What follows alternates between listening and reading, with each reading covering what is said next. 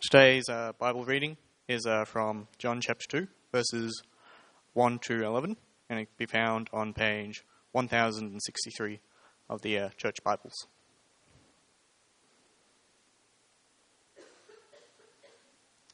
On the third day, a wedding took place at Cana in Galilee. Jesus' mother was there, and Jesus and his disciples had been invited to the wedding. When the wine was gone, Jesus' mother said to him, "They have no more wine." "Woman, why do you involve me?" Jesus replied, "My hour has not yet come." His mother said to the servants, "Do whatever he tells you."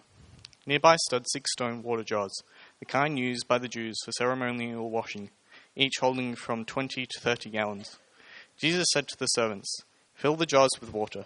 So they filled them to the brim. Then he told them, "Now draw some out and take it to the master of the banquet." They did so, and the master of the banquet tasted the water that had been turned into wine. And he did not realize where it had come from, but the servants who had drawn the water knew. Then he called the bridegroom aside and said, "Everyone brings out the choice wine first, and then the cheaper wine after the guests had had too much to drink. But you have saved the best till now." What Jesus did here in Cana of Galilee was the first of the signs through which he revealed his glory, and the disciples believed in him.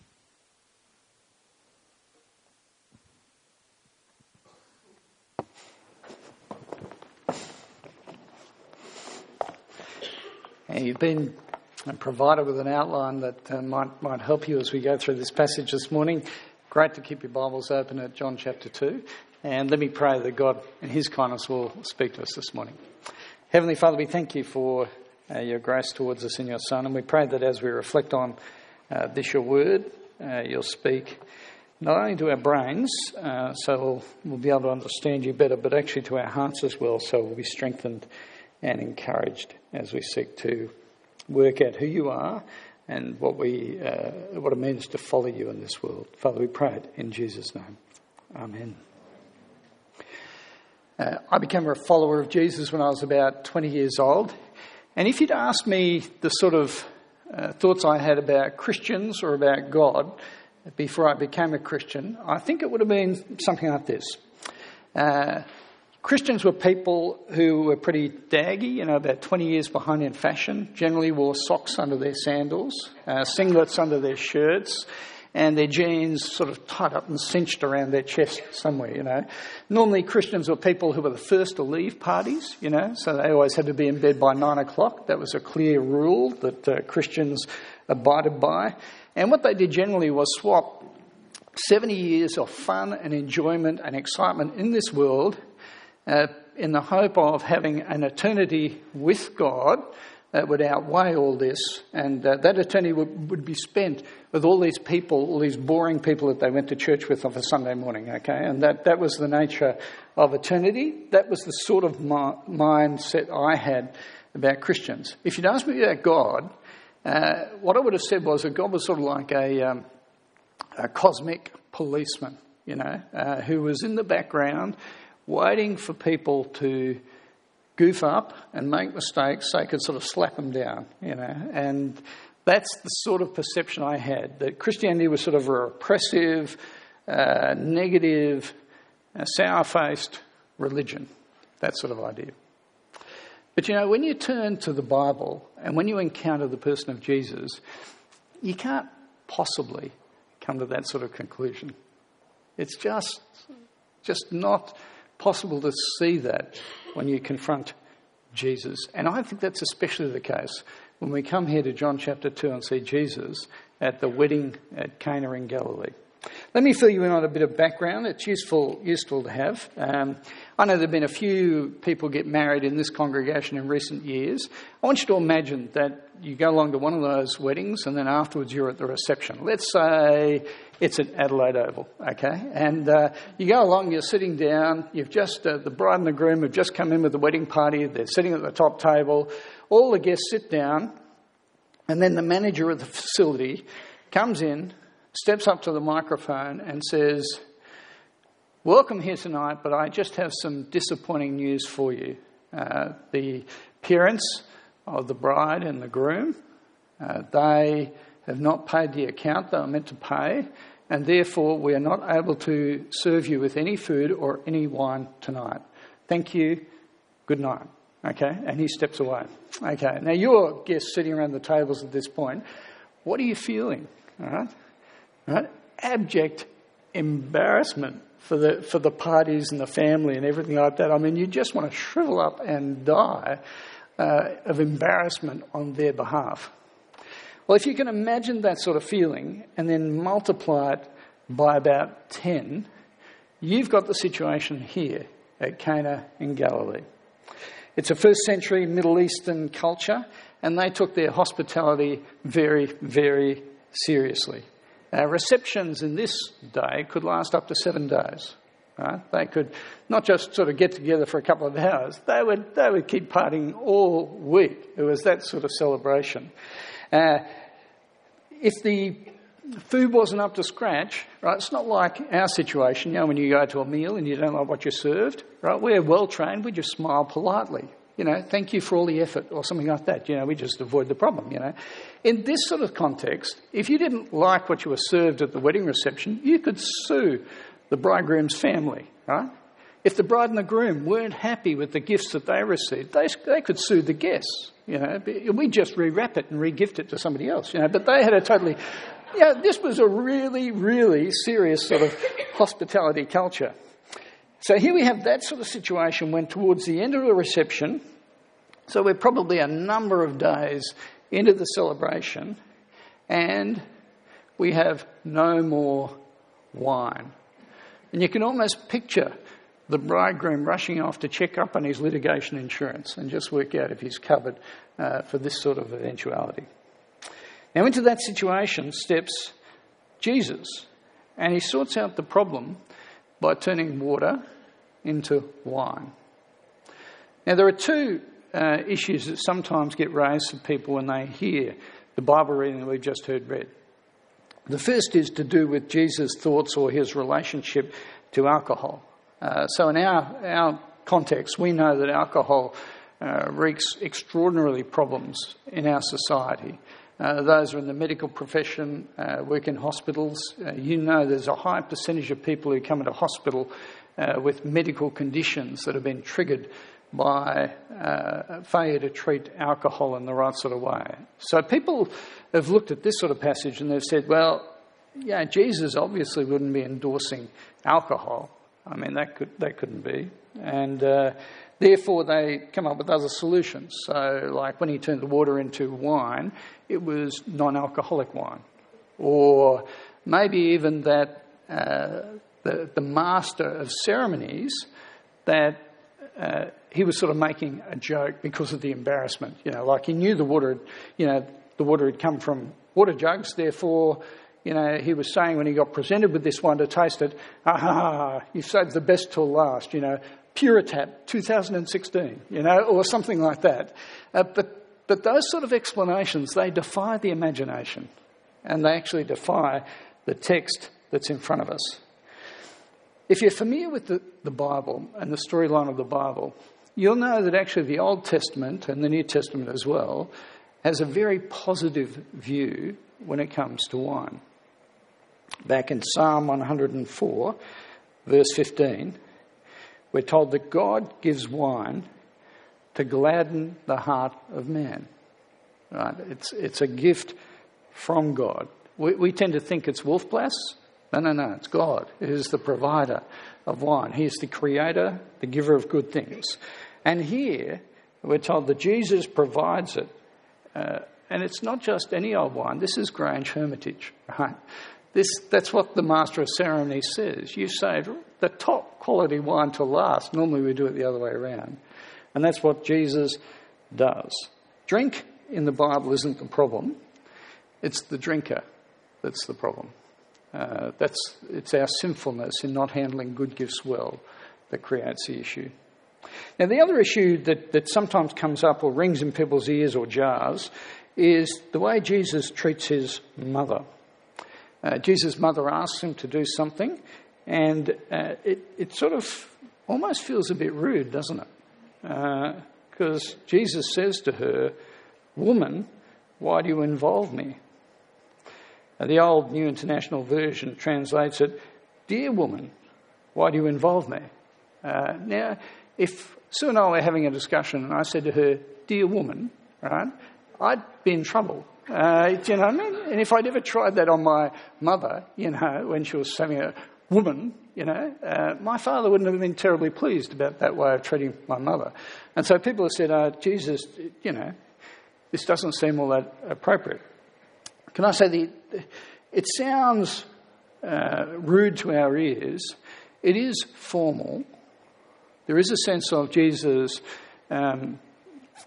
formally addressing his mother because he's trying to create a level of distance at this point. And what you see here is Jesus saying, my hour has not yet come. He's saying to his mother, you can't dictate the divine agenda at this point. And he does it politely, but he does do it in quite a formal sense. Okay, worthwhile just addressing a couple of those things. Let's turn now to the miracle itself. What is going on here? And you look at it and you go, this actually is a very impressive miracle. So what's it doing here? Why are we being told this? Often I think believers have taken this as evidence of God's capacity to break into this world and do the miraculous to prove or endorse the fact that he is God and actually has this sort of power and authority. This sort of proof of his existence, if you like. That is more deistic than Christian. Let me explain what I mean. Deism is the idea that God has sort of wound up the world a bit like a clock, right? Set it in motion and then steps back and observes what goes on. And then people say, well, and occasionally what God does is he intrudes into this world and does something out of the ordinary, cuts across the laws of nature, indicating that he in fact is God. But can I say that is deistic and it isn't Christian, right? It's not a Christian world view.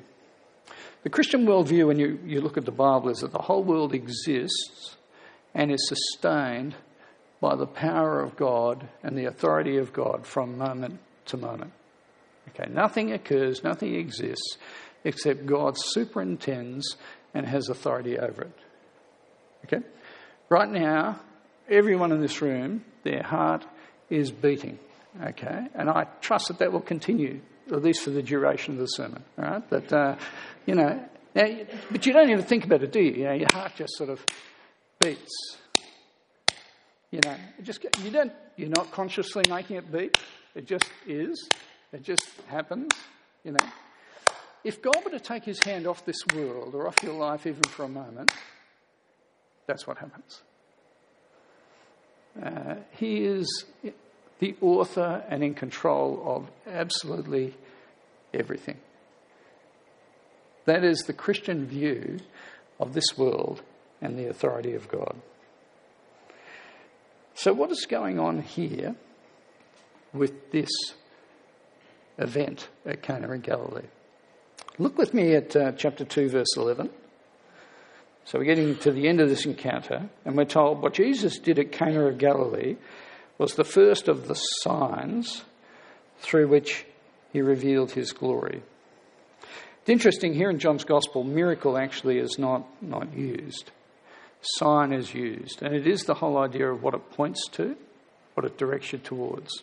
Later in John's Gospel, chapter 20 and verses 30 and 31, we're getting the summary of Jesus' ministry and his impact, and we're told this. Jesus did many other signs in the presence of his disciples, which are not recorded in this book. But these are written that you may believe that Jesus is the Christ, the Son of God, and that by believing you may have life in his name. You see, we're being told that this sign points to Jesus' glory. Glory is just the idea of seeing something in its fullness or its completeness, in its perfection, if you like, that sort of idea.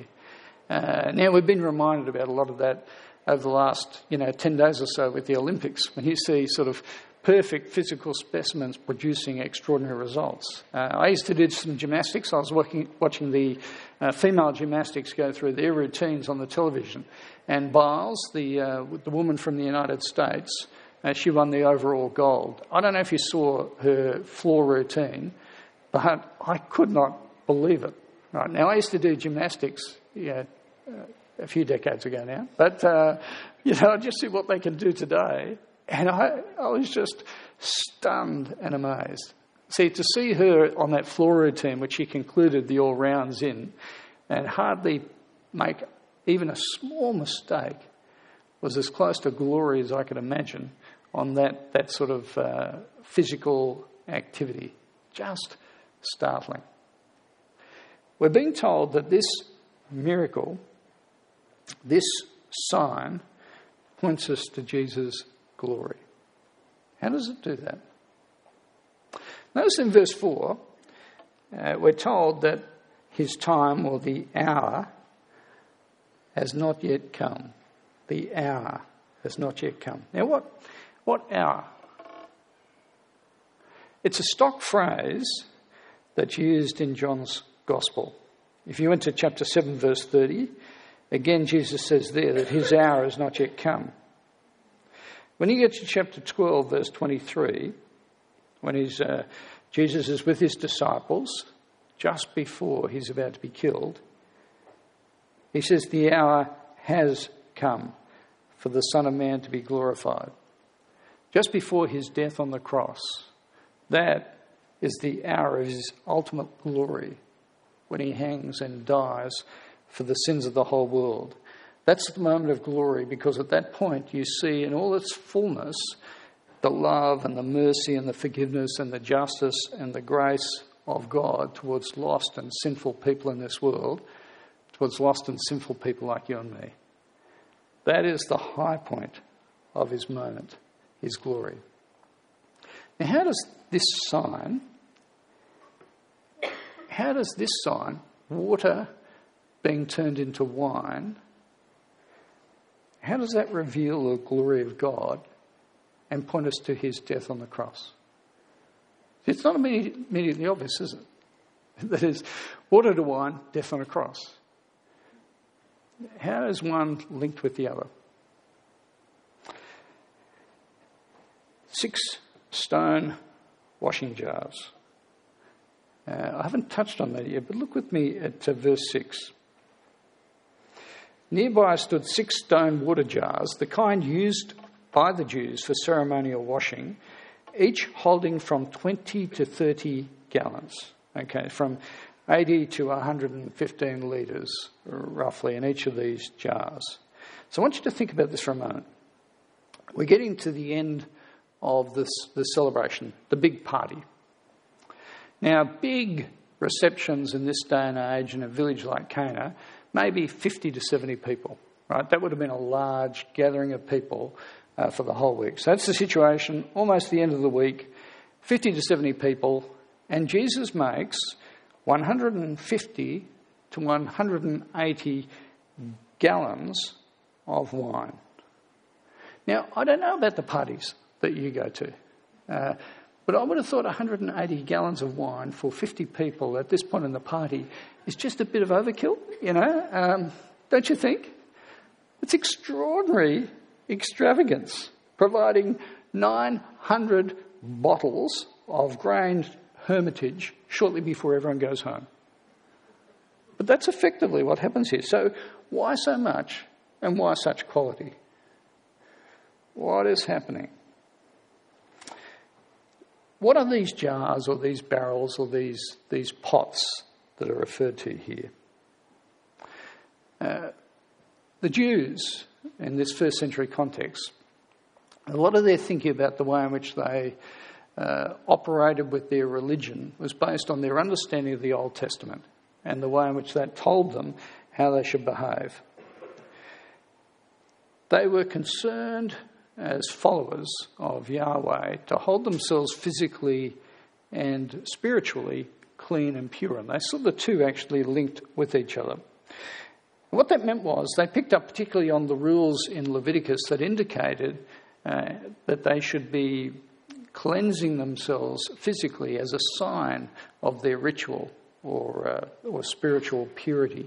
And they got themselves into quite an overkill in this sort of area. to indicate that they were dedicated towards God, they would wash themselves before and after meals.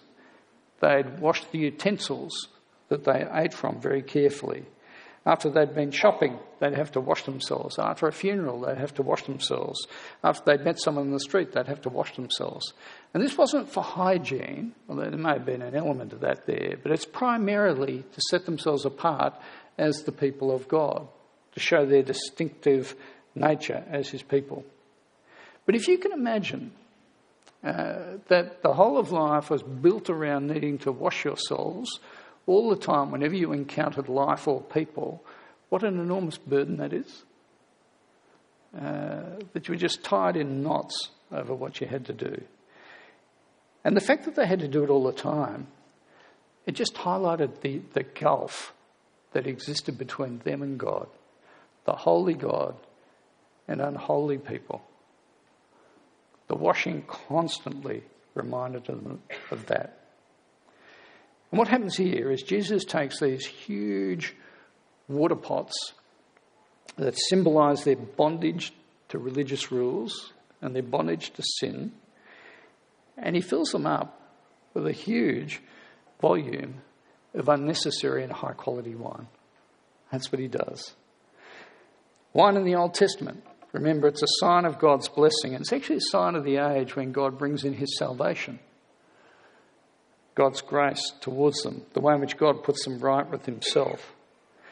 And Jesus, at this point, at this wedding feast in Galilee, when he fills up these jars with water, is saying, now I am here, let the party begin. Right? This is what you've been looking forward to. And this is a sign that points to the reality of God's blessing towards you. These jars, these old ceremonies, these pointed to a day when God would do something to free you from it all, when God would complete all his promises to you, where he would establish his relationship with you in a final and complete and conclusive way. That day has arrived, the moment of glory. It's an extraordinary sign, really. What I want to do for just a moment or two is to reflect with you on what does it tell us? Okay, what are the implications of this sign? Firstly, what does it tell us about God? I don't know what sort of image you revert to when you think about God. Some of us had the grandfather view of God, sits back, white beard, wisely pondering and hovering, non-interference policy. Eventually you get to meet him. Often people have that sort of view. Some people have a sort of a parking inspector view of God. Parking inspectors are apparently the most unpopular people on the face of the planet. Apparently they're just totally unliked. A few years ago, they changed the uniform of the parking inspectors from brown to blue, hoping that they could improve their image. Okay. Now, I should have asked probably, is anyone a parking inspector? But, you react when you see a parking inspector. There's that visceral sort of reaction. You feel like they're just out to get you. I think some people feel like that about God. Just out to get them. Or for some of us, I think our understanding of God can be shaped by our own family backgrounds, and particularly the way in which we related to our own fathers. As if we didn't feel loved or valued by our fathers. Often that can actually seep its way into your thinking about God and what he's like in relation with you. But friends, here, notice what you see. A God who is full of generosity and grace. A God who steps into our world to solve our biggest problem, and not a lack of wine at a wedding. I know our biggest problem, our need for a relationship with our Heavenly Father. A sign that points us to the cross, where God himself establishes the basis for the way in which we can be forgiven and restored in relationship with God. A God who gives totally of himself to achieve that sort of outcome. That's the powerful, gracious, compassionate God that we're confronted with here in John chapter 2. But then the second thing is this. This I think is a sign that transforms the way in which you think about the Christian life. There are a lot of people I know who wouldn't call themselves followers of Christ, followers of Jesus, who have a very negative view about Christianity. And they would essentially see that Christianity is a no religion, right? A negative religion about what you can't do, repressive, all about rules and actions that you need to take because of the fear of judgment that will come in the future. And that you keep going on with these rules in the hope that there will be something better, that heaven will transform it all. They view Christianity, and this was my view before I became a Christian, they view it as a lifelong set of negative obligations. I think it's a bit like the same sort of view as sort of when you get a mortgage. You know, when you're taking a mortgage on a home, you get this sort of 25 or 30-year loan, 792 payments on a fortnightly basis of $894.60, and after you've been going for 25 or 30 years, the house is yours, Sort of that endless sort of tunnel that eventually you get to, and then you're the owner. I reckon often people think that Christianity is like that. And you sort of pay it off over time. But it's not. It's much more like if you had an ancient aunt that you didn't even know existed who died, and you didn't even know she died, until someone turns up on your doorstep and says, you are the sole beneficiary of her estate, and she had $10 million, here's the cheque. You go, check for what? Who?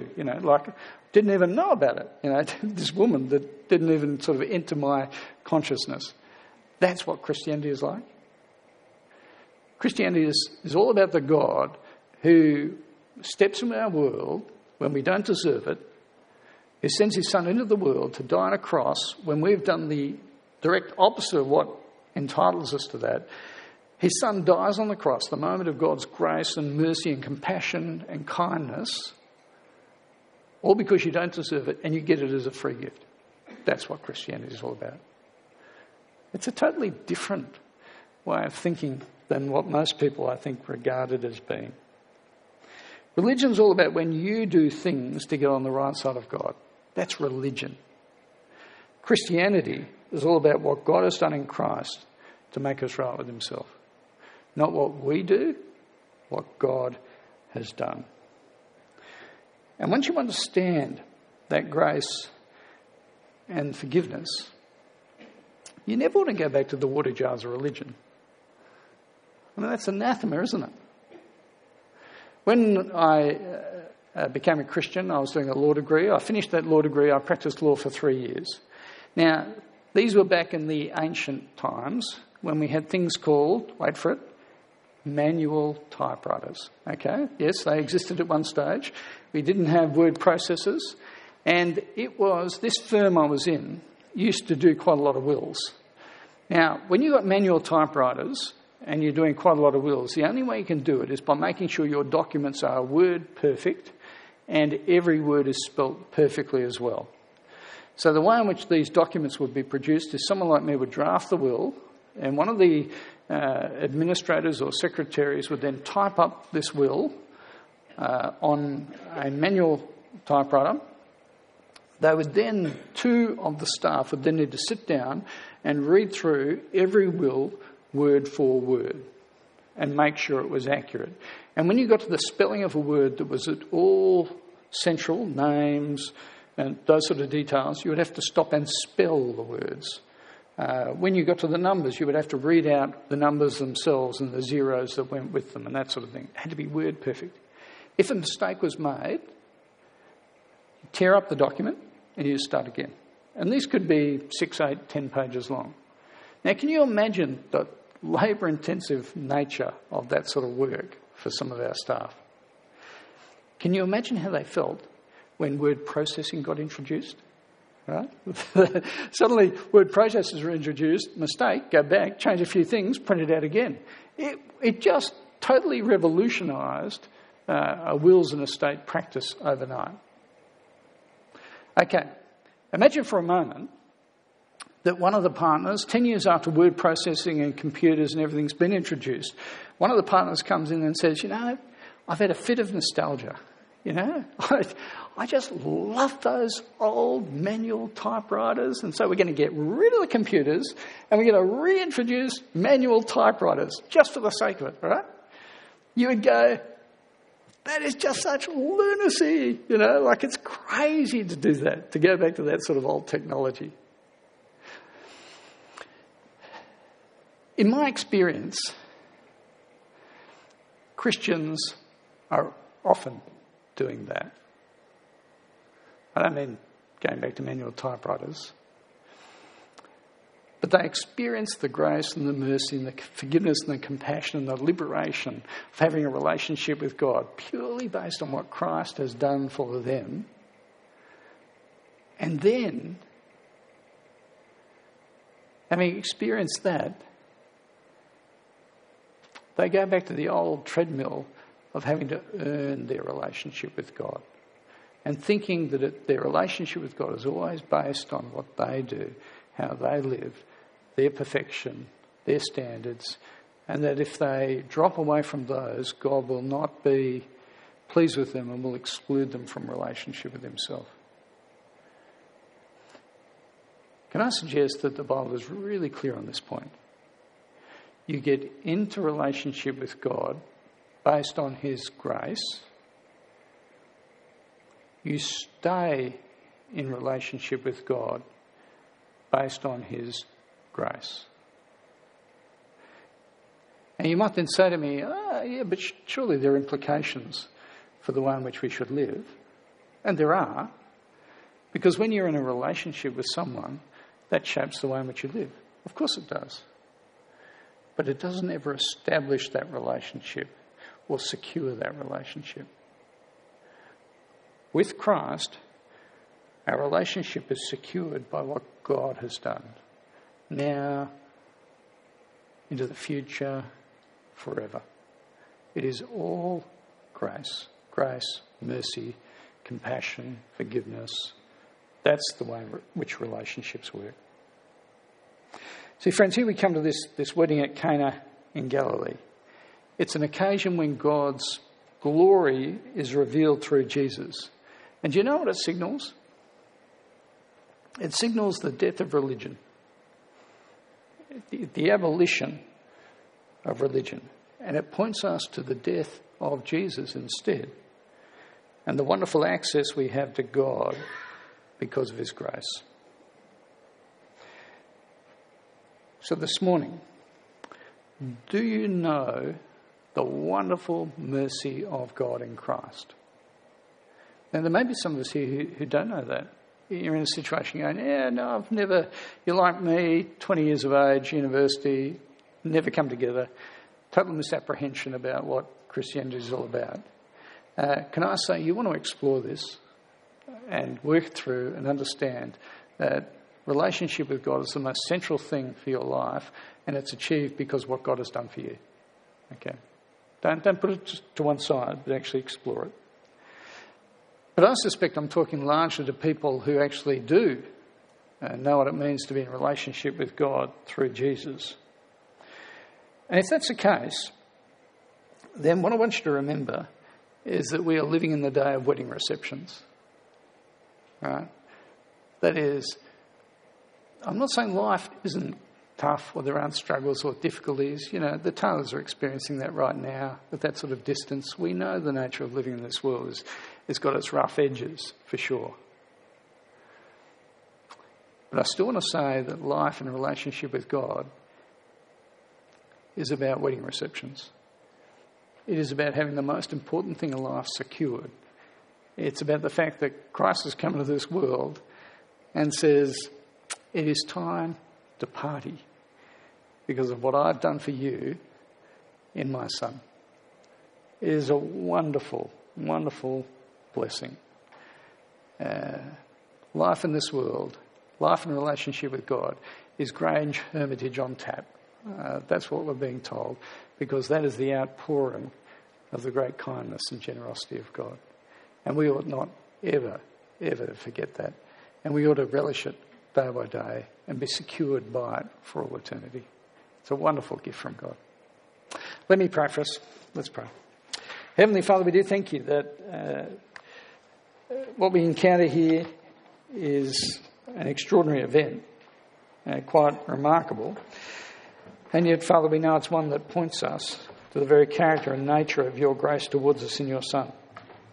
And Father, we pray that having appreciated that grace, that mercy, that forgiveness, having understood the glory that you've revealed through Jesus' death and resurrection, Father, we pray that you'll preserve us from going back to rules and religion to try and establish ourselves in your sight, to know that you've done that already, and to know that grace teaches us how to live for you, that we never step out of it. Father, help us to explore that world, to encourage each other in it, to celebrate it day by day, and to know that life has begun because we're in a relationship with you, and it will endure in all its fullness for all eternity. Father, we thank you for your generosity to us, your kindness to us, your mercy to us, your compassion upon us. And Father, we pray that you help us to live as this sort of people. And we ask it in Jesus' name. Amen.